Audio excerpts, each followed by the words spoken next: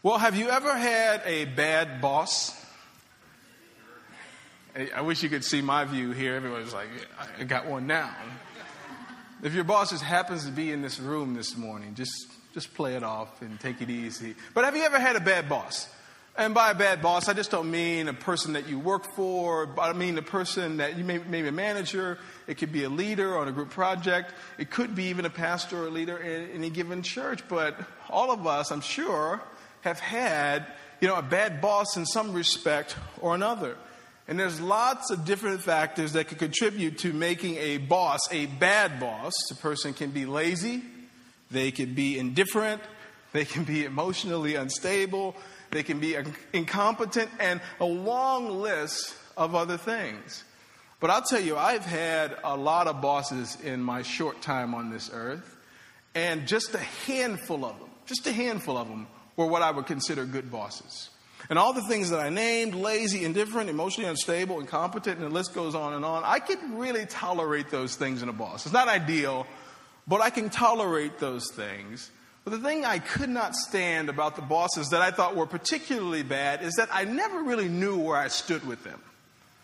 Didn't never really get much feedback from them. I didn't know I was on strike 3 until I struck out for the 3rd time. And if you've ever been in that position where you've just been cruising along, either in a relationship or especially in an organization, under a boss, under a leader, where you thought you were fine, where you thought you were hitting the right metrics, where you thought your productivity was high, and if not high, it was where it should be because you hadn't heard anything different. And then you get that meeting, some of us have been in that meeting where they bring the hammer down on you, and if you're like me, you say, man, I did not know. And sometimes the bosses lack courage. Sometimes they lack the self-awareness. Sometimes they were just kind of, more interested in being our friends. And then I just never knew where I stood with the bosses that I considered to be particularly bad. And it's been never a good thing to not know where you stand. And I made a promise to myself, and I made a promise to the people that I happen to be in charge of, the people that I happen to manage and lead, is that, hey, you may not like my style. You may not even agree with me every step of the way. But one thing you will know is you will know where you stand with me. You'll know where you stand with me. And I hope those that I lead would say that rings true this morning. But if I could simplify for us this morning our relationship between the relationship between us and Jesus, I think it might be safe to say, and even simple to say, that we work for Jesus. We work for him. He's our boss. I know you don't like to think of it that way. But Jesus is in charge of us, right? He's our master. Paul often says that I'm a slave of Jesus Christ. I know we don't like that word, but that puts it into perspective. And Jesus, thankfully, is one of the greatest bosses that we could ever have. He's one of the greatest masters that we could ever have, mainly because he's not lazy, he's not indifferent, he's not emotionally unstable, he's not incompetent. But the thing I love about Jesus, and the thing that makes me so excited that he's in charge of my life, is that I always know where I stand with him. Jesus always lets me know. He always lets us know, particularly if we have ears to hear where we stand with him. And this is true for the good, for the bad, and especially the ugly. Today I have the privilege of continuing a series that we started last week, in this series that we're simply calling Back to the Basics. Back to the basics. And last week I said that whether you're a seasoned Christian or you're a brand new Christian, it's equally important for us to periodically focus on the basics of our faith, the basic tenets, the basic statutes, the basic principles that make up our faith.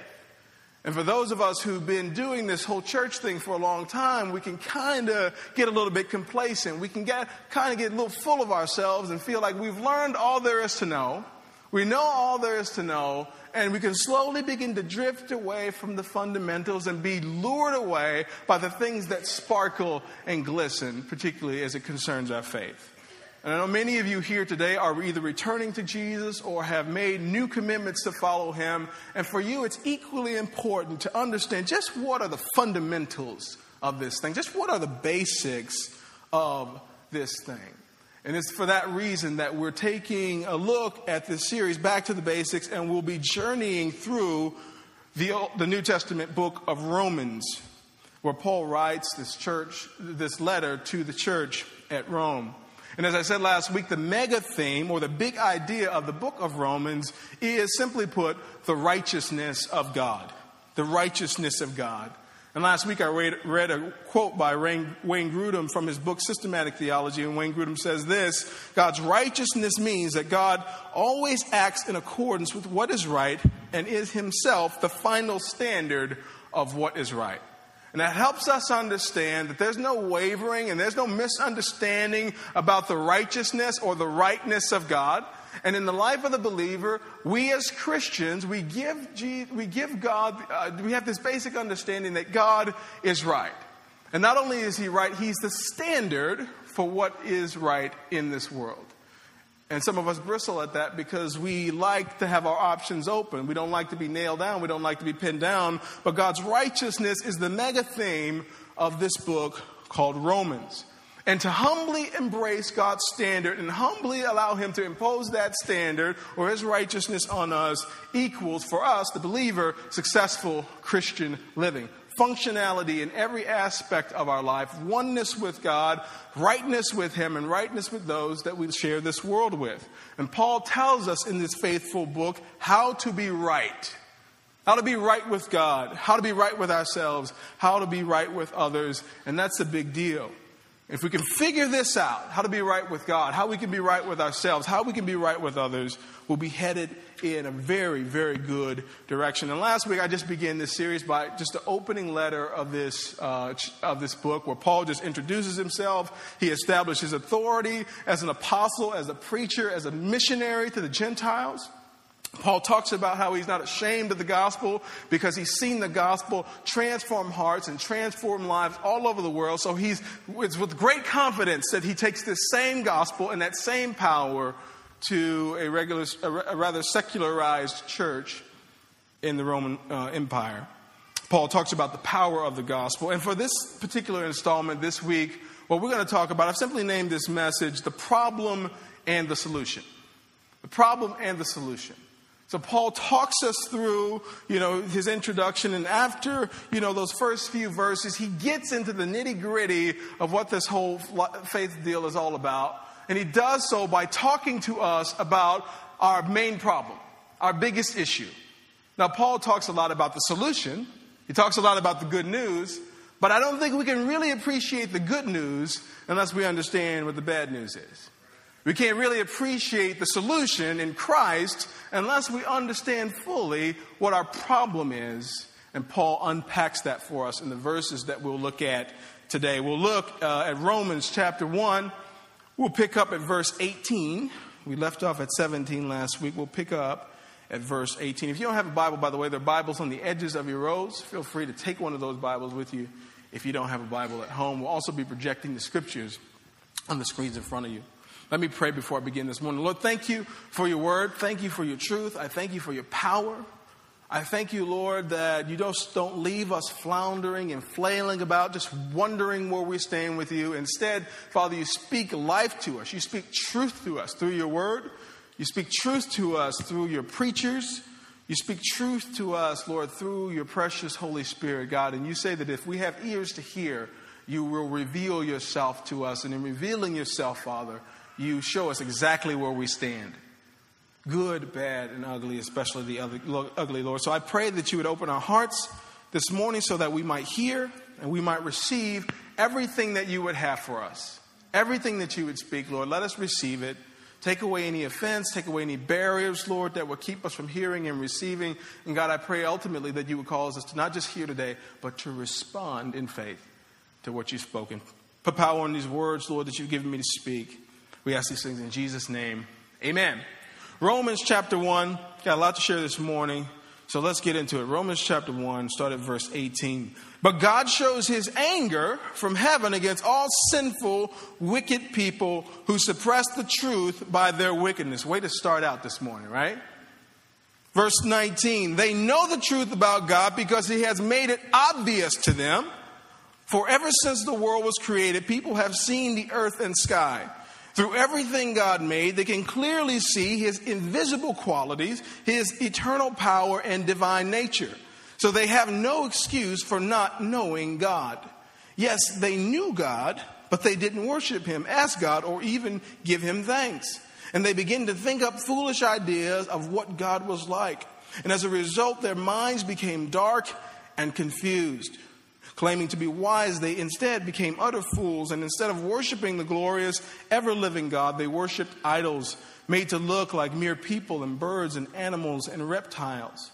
So God abandoned them to do whatever shameful things their hearts desired. And as a result, they did vile and degrading things with each other's bodies. They traded the truth about God for a lie. So they worshiped and served the things God created instead of the Creator himself, who is worthy of eternal praise. Amen. Verse 26, this is why God abandoned them to their shameful desires. Even the women turned against the natural way to have sex and instead indulged in sex with each other. Verse 27, and the men, instead of having normal sexual relations with women, burned with lust for each other. Men did shameful things with other men, and as a result of this sin, they suffered within themselves the penalty they deserved. Since they thought it foolish to acknowledge God, he abandoned them to their foolish thinking and let them do things that should never be done. Their lives became full of every kind of wickedness, sin, greed, hate, envy, murder, quarreling, deception, malicious behavior, and gossip. They are backstabbers, haters of God, insolent, proud, and boastful. They invent new ways of sinning, and they disobey their parents. It's interesting that he puts that on the list. They refuse to understand, break their promises, are heartless, and have no mercy. They know God's justice requires that those who do these things deserve to die, yet they do them anyway. Worse yet, they encourage others to do them too. What a passage. And some of you thinking, man, I knew I should have stayed home today. But, we start with the bad news. We'll work our way to the good news. And if you could just endure, we'll get to some better news here. But Paul here is laying out for us just a mouthful. A mouthful. And if you can picture this, I watch a lot of TV crime drama shows. It almost seems like Paul is like making a case against us in a court of law. Almost sounds like he's laying out these indictments. And last week we talked about the good news, and we'll talk more about the good news and how the good news is the best news ever. But this week, right now we're reading the bad news, and this also happens to be the worst bad news ever. And we'll get to the solution. But Paul fleshes out the problem. What is the problem? What is the problem? Well, as some of you can clearly see, the problem is sin. The problem is sin. Whenever we start dealing with the brokenness and the fallenness of humanity, we'll never get away from dealing with the problem of our own sin, or as someone else put it, the unrighteousness of humankind. Talk about the righteousness of Christ, the rightness of Christ. In our own sinful, selfish, natural state, we are unrighteous to the greatest degree. To the greatest degree. And I think this is helpful for us. It's hard to hear, but it's helpful for us because until you realize that you're a sinner, until you realize that you have a sin problem, until you realize that we are, out of the box, broken, then you can't really appreciate God's saving grace. Say that again. Say, preacher, why are you always talking about this sin business? Why are you always shining the light of Scripture and the light of truth on our sin? It's because until we realize our need for a Savior, until we realize and recognize that we're broken, that we're misshapen, that there's something wrong with us, then we won't appreciate the grace and the mercy and God's salvation that He pours out for us. And Paul brings charges against humanity in these verses that we've read. And he makes a couple of strong assertions here, and I just want to jog through those before I get to what the solution is. We're talking about the problem. We're talking about our sin problem. And Paul accuses us, firstly, of suppressing the truth.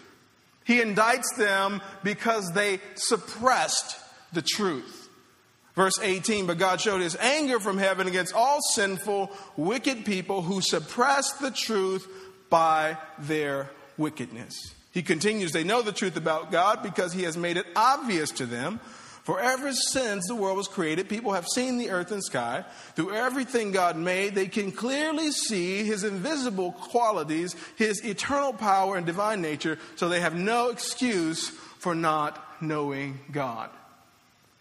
And Paul deals with, in a sort of roundabout way, this kind of built-in excuse that we have. Well, nobody's ever presented a compelling message to me. I haven't really heard the gospel in detail, and the guy I heard it from didn't really make sense. So on those bases and several other bases, I can reject that God exists and that he wants anything significant from me in my life. And what Paul seems to point to is the obviousness of creation. The obviousness of creation. Psalms 19:1 says, the heavens declare the glory of God, the skies display his craftsmanship.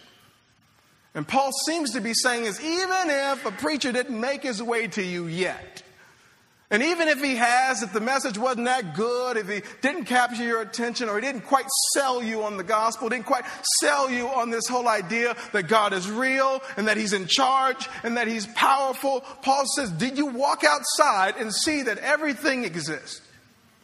To walk outside and see, behold the majesty of the skies and the sun and the trees and the ecosystem and the human body, of how it cures itself and how these systems work together. He says, listen, who do you think did that? And who do you think did that? And in case you don't know for sure, I would spend the rest of my life tracking that guy down, and whenever I find him, I'm going to bow down and worship him. Paul talking about the obviousness of creation. Paul says we can clearly see his invisible qualities. And those two phrases don't even seem like they belong in the same sentence, but Paul disagrees. Paul says it's obvious that there's a God. And my suspicion is that Paul doesn't buy that they haven't heard the message by now. Doesn't buy that the combination of beholding creation and seeing God's goodness each and every day through creation, Paul basically says, you guys are without excuse. And he therefore accuses them of not knowing the truth, but knowing the truth to some degree, but suppressing it because they want to do something different. They want a better way. In their own utter foolishness, they thought themselves wise. They thought they knew a better way. They thought they knew a more comprehensive way to achieve God's best without, going through God. And through our own desire and our own broken need to be in charge, which is the essence of our sinfulness, we suppress and we beat back the truth of who God is and what he wants through our own selfish, sinful wickedness. And Paul says the obviousness of creation leaves us without excuse. Without excuse. Paul continues in verse 21 to suggest that one of the main reasons that we're on the hook, one of the main problems with our brokenness and our selfishness and our sinfulness is that we make idols. He accuses them of making idols. And in the 21st century Western world, we really have to sort of contextualize that word. Because in the ancient worlds, idols actually meant idols. Like shrines and little things that people fashioned and they worshiped. But for us, it might mean something different. I mean, people still worship shrines and idols and different trinkets and things like that. But for us, it's a little different for us. But Paul accuses them, and therefore accuses us, because we're also broken, sinful humanity, of making for ourselves idols.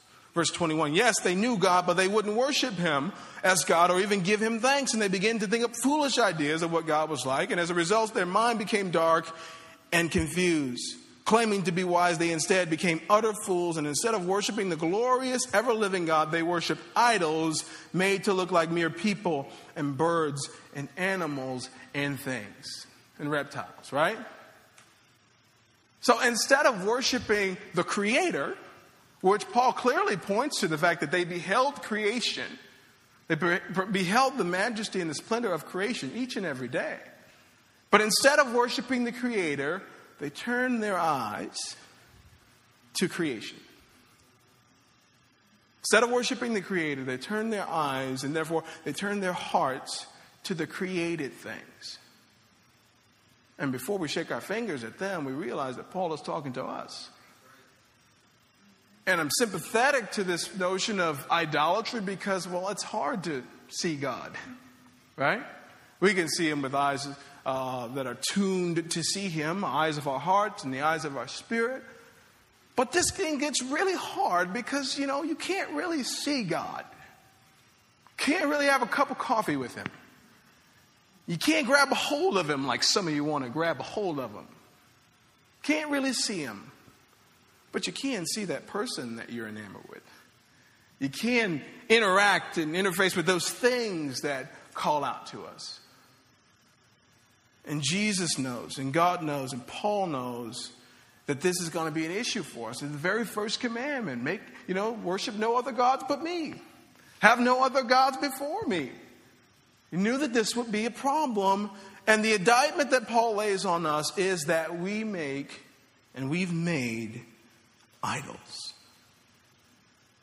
And I think for us, we have to ask the question in the 21st century West, what do we worship? I don't mean, us as a group here, but I want to break this down individually today. What do you worship? What idols have you made? What idols have you made?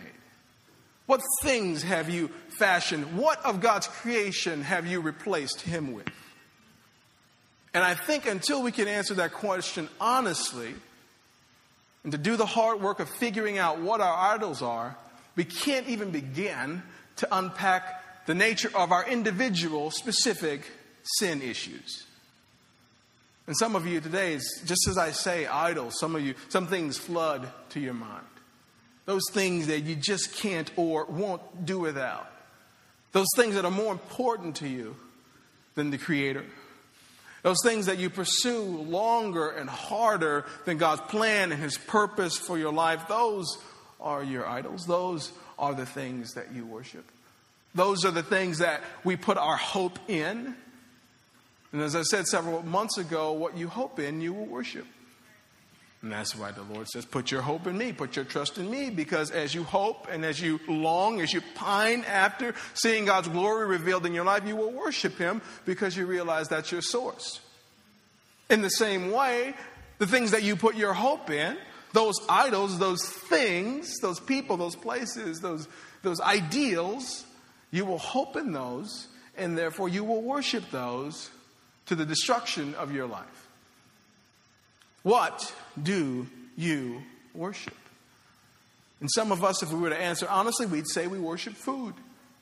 We have eating issues. We go to food for comfort. We worship it.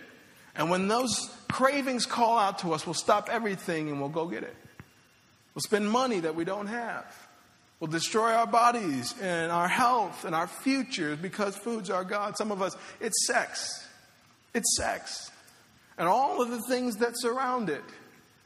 And we'll forfeit God's best for us because that thing is in the driver's seat. We'll forfeit God's best for us because we just want a little action. And like I said, the surrounding things, the implication of an unhealthy outlook on sex and how it distorts relationships, and how it destroys marriages, and how it breaks up families, and how it saddles you with a lifetime of baggage that you bring into each and every relationship that you carry. Sex, being an idol, is highly destructive. It is one of Satan's greatest tools. And all the tentacles of that, pornography. Some of us hooked on pornography. Up late at night, all night. You've looked back, you've looked up and 6-7 hours has passed and you're just in the zone, man. Some people are so bound by these pornographic things that they can't even relate to human beings, can't even be stimulated by a human being anymore. Why? Because these idols have taken hold. Some of you, it's social media. Don't giggle because these things become idols. Things become gods. For some of us, it's vanity and beauty. For some of us, it's being thought well of. For some of us, it's church. It's church. It's whatever position you hold, whatever prestige that you might gain from being a servant of the Lord. For some of you, it's your idea of success. And for a great many of us, particularly Christians, our idols are, I just call it the ideal circumstance, whatever that is for you. And some of us have even made these ideal circumstances and elevated it to the position where we use these as sort of bargaining tools for God. And God, if you do this, when you unlock this in my life, then I'll get serious about this. Lord, when you send me, a husband, because I've been waiting a long time, I've been faithful to you, I've been keeping myself. When you unlock this, then I'll give all of me to you. God, when you move me into this career where things are rocking and rolling, then I'll get serious about serving. Then I'll get serious about giving. Then I'll throw my life into this thing. But until you do this, God, I've worked hard for this. I've sacrificed for this. I've been good to you, Lord. Until you do this, then I'll get rocking and rolling. I heard a guy say that whatever you put in that blank, whatever this is, that's your God. That's your idol. That's what you bow to. And the thinking has become so distorted that we bring God into this mess and we try to bargain with Him with our idols. What do you worship? What do you worship? The indictment against us is that we've rejected God and we've made for ourselves new gods. New gods. Paul goes on in this passage to tell us how God responds to this sinfulness, how He responds to our brokenness, how He responds to our suppressing the truth and our embracing idols. Paul puts it clearly that God gave them over to their sin. He gave them over to their sin. And the word specifically that Paul uses is that God abandoned them to their own sin. He abandoned them to their own sin. I want to reread this because I think it's very important. Verse 24. So God abandoned them to do whatever shameful things their heart desired. And as a result, they did vile and degrading things with each other's bodies. They traded the truth about God for a lie, so they worshiped and served the things God created instead of the Creator Himself, who is worthy of eternal praise. Verse 26, and that's why God abandoned them to their shameful desires. Even the women turned against the natural way to have sex and instead indulged in sex with each other. And the men did the same in verse 27. Verse 28, since they thought it foolish to acknowledge God, He abandoned them to their foolish thinking and let them do the things which should never be done. Their lives became full of every kind of wickedness, sin, greed, hate, envy, murder, quarreling, deception, malicious behavior, and gossip. They are backstabbers, haters of God, insolent, proud, and boastful. They invent new ways of sinning and they disobey their parents. They refuse to understand. They break their promises and are heartless and have no mercy. They know God's justice requires that those who do these things deserve to die, yet they do them anyway. Worse yet, they encourage others to do so. This is the result, friends, of this is God's response to us. This is God's response to us. And it's interesting that Paul doesn't say, as a result of their idolatry, as a result of their suppressing the truth, God unleashed plagues of, toads, and He caused famine, and He caused disease, and He, hurled lightning bolts at them. God did all this activity. What Paul says is that what God did instead, in response to their sinfulness, is that God He did nothing. He did nothing. He took His hand off of their life. Just pull back His grace a little bit. And oftentimes we see that God's wrath is shown through His inaction. And you didn't know just how much God was preventing and how much grace He had on your life until He stepped away. You thought that you were just real slick and that you had figured out a way to beat God's system. And so you kept doing it, and you kept doing it, and God kept being merciful, and He kept forgiving you, and He kept sending somebody to say, hey, listen, you're traveling wrong, and you kept thinking, listen, I'm slick, I got this covered, I'm the dude that figured out how to beat God's game. And finally the Lord said, okay, you got this. You're slick. Let's see what happens when I just step back. Let's see what happens when I just remove my hand. Let's see what happens when I just let you indulge in the things that you think are just so sweet and so harmless and so fun. Let me just let you see. Let me just let you taste what it looks like when I remove my hand. And let sin run its natural course, which always terminates in death and destruction. Always. There's no strand of sin that doesn't lead there. Okay? He says, let me just show you what happens when I let sin run its natural course. When I let the consequences of your own sinfulness and stuff, when I just let those just come to bear in your life, let me just show you what that looks like. And he reveals to them what happens. And what Paul describes is that they go deeper, and they go deeper, and they go deeper and deeper and deeper into their sin. Deeper and deeper into their idols. Deeper and deeper into destruction. And he describes for us what happens is all these things just consume them as he just steps back and does nothing. As he just abandons them.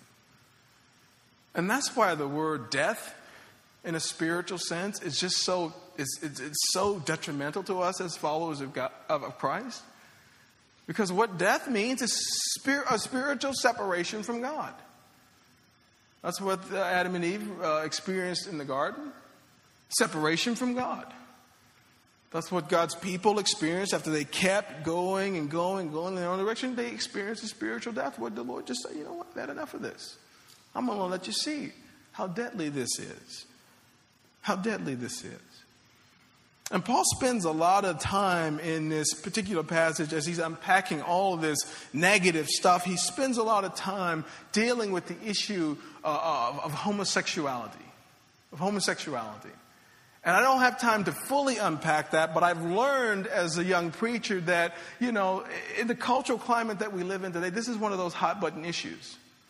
And no longer do I assume that people who consider themselves Christian allow God's word and His scripture to be the full authority on their understanding and how they view the culture around them.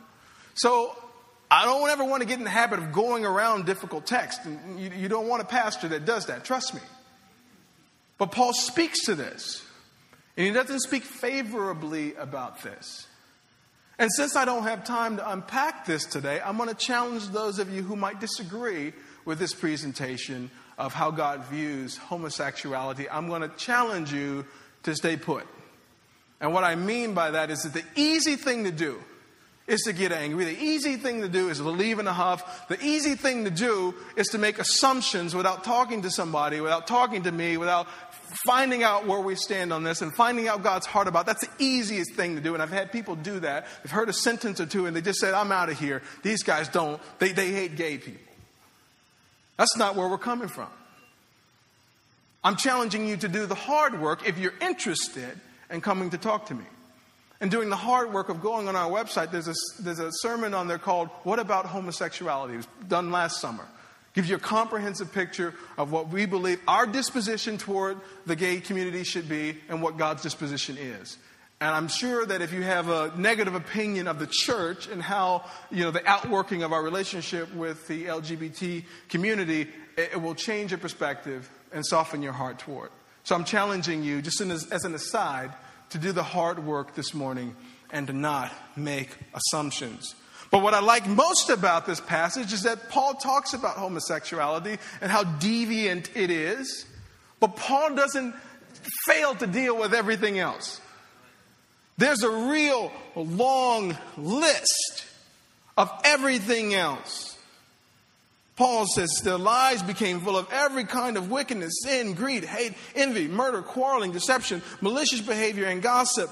They're backstabbers, haters of God, insolent, proud, and boastful. They invent new ways of sinning. They disobey their parents. They refuse to understand. They are promise breakers. They are heartless, and they have no mercy. And in case you want to really get down on those that practice homosexuality, just chill for a second, because there's something in here for everybody. There's something in here for everybody.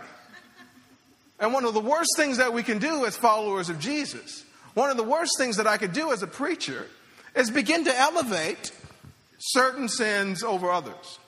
Is begin to say that, well, these are all pretty bad, but if you do this one, then, there's a special chamber, in hell that's a little hotter than the rest of it. But if you do this stuff, then we'll work with you, and we'll just work with you. We're all, pressing on. But if you do this, maybe we'll seat you, and you can sit in your car, and we'll bring you a CD of the message, afterwards. Then my Bible doesn't read that way. Scriptures tell us that all have sinned and fall short of God's glorious standard. And if you think you haven't, you're in worse shape than we originally thought. Paul deals with this stuff, and whether you're struggling with homosexuality or whether you're struggling with any of this other long list of things that Paul lists for us, the truth is the same. We all need something other than ourselves, because the decisions that we've made, our best thinking, our best reasoning, our best plotting and strategizing have got us in the mess that we are, and that is far from the Lord. His hand is off of our lives, and we're sailing down the thing, and we're about to fall over the cliff. All of us, no matter what our issue is. And what's more is that if we continue to go that way, as many of us have chosen to, things will get worse and worse and worse and worse. And on the horizon, there is a point of no return, where either you physically die, or you get so far away, you get so numb, you're so broken, that you've just lost interest. You just lost interest. You're breathing to death, essentially. And some of us are very close to that. We hear Paul's words. We hear him talk about our problem.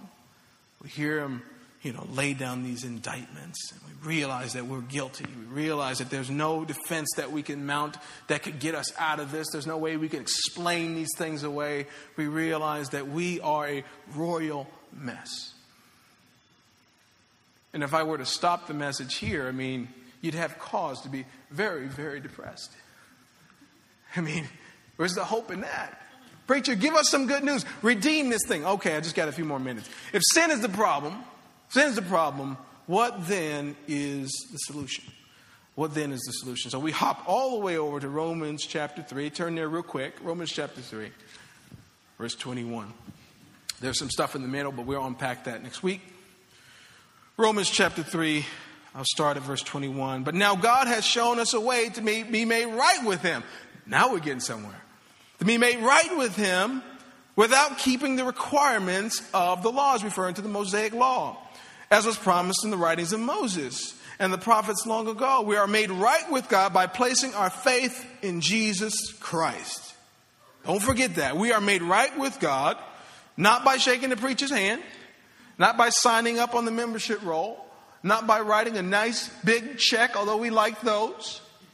But you are made right with God by placing our faith in Jesus Christ. And this is true for everyone who believes, no matter who we are. That's good news. And this is my favorite part.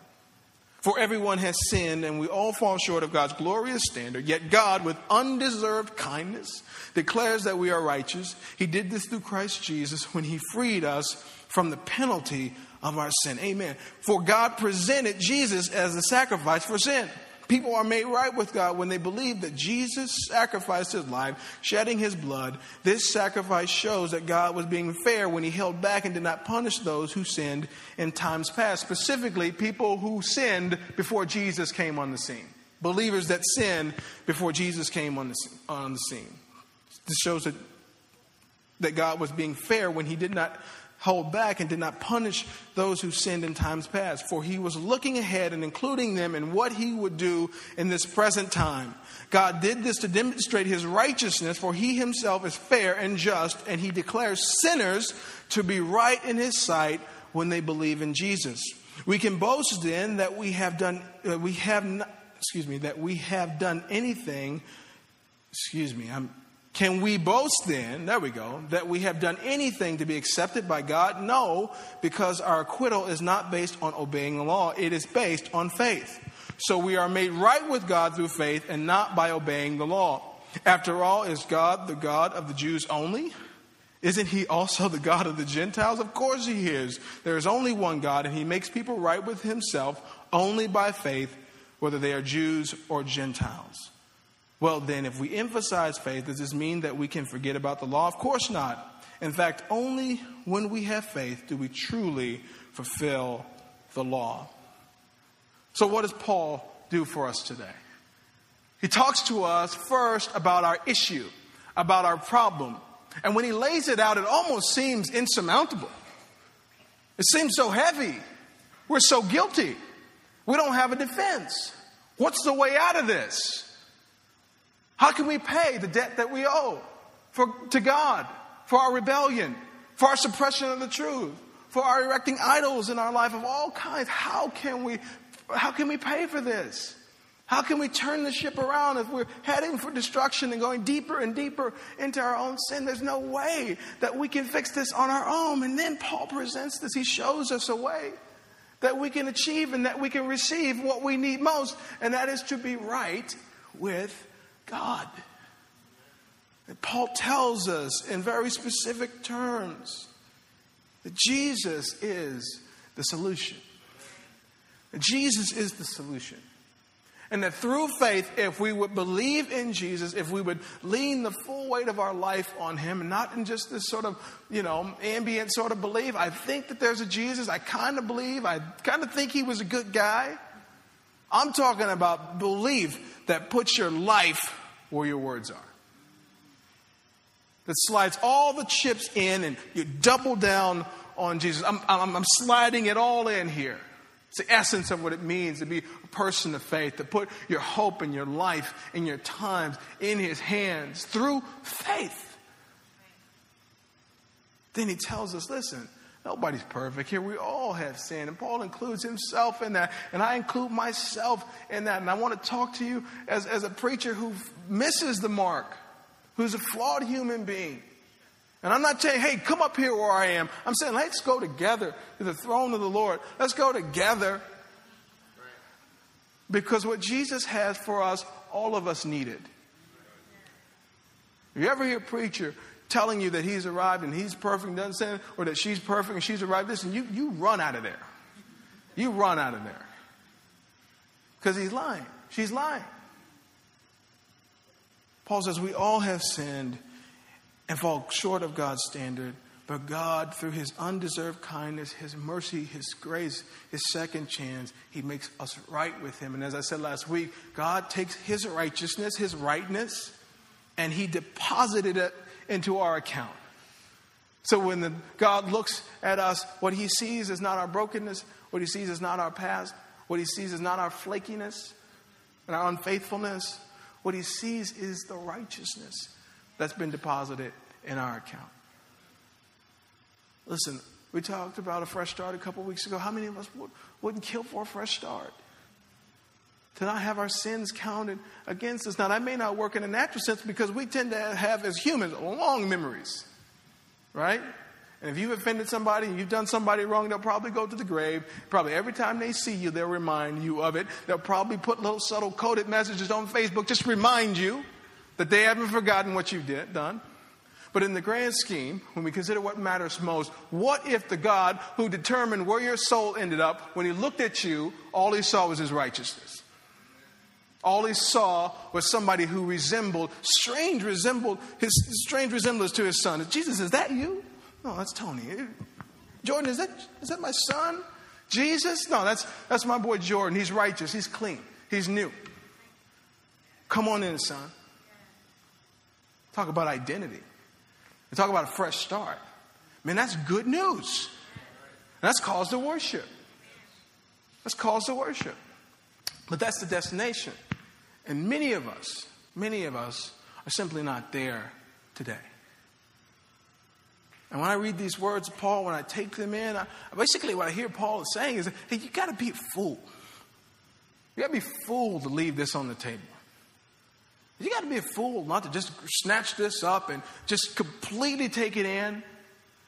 And you can't get these type of deals anywhere. And this is a steal. And this is a bargain. And I ask you today, worship team, you can come up. Well, where are you at today?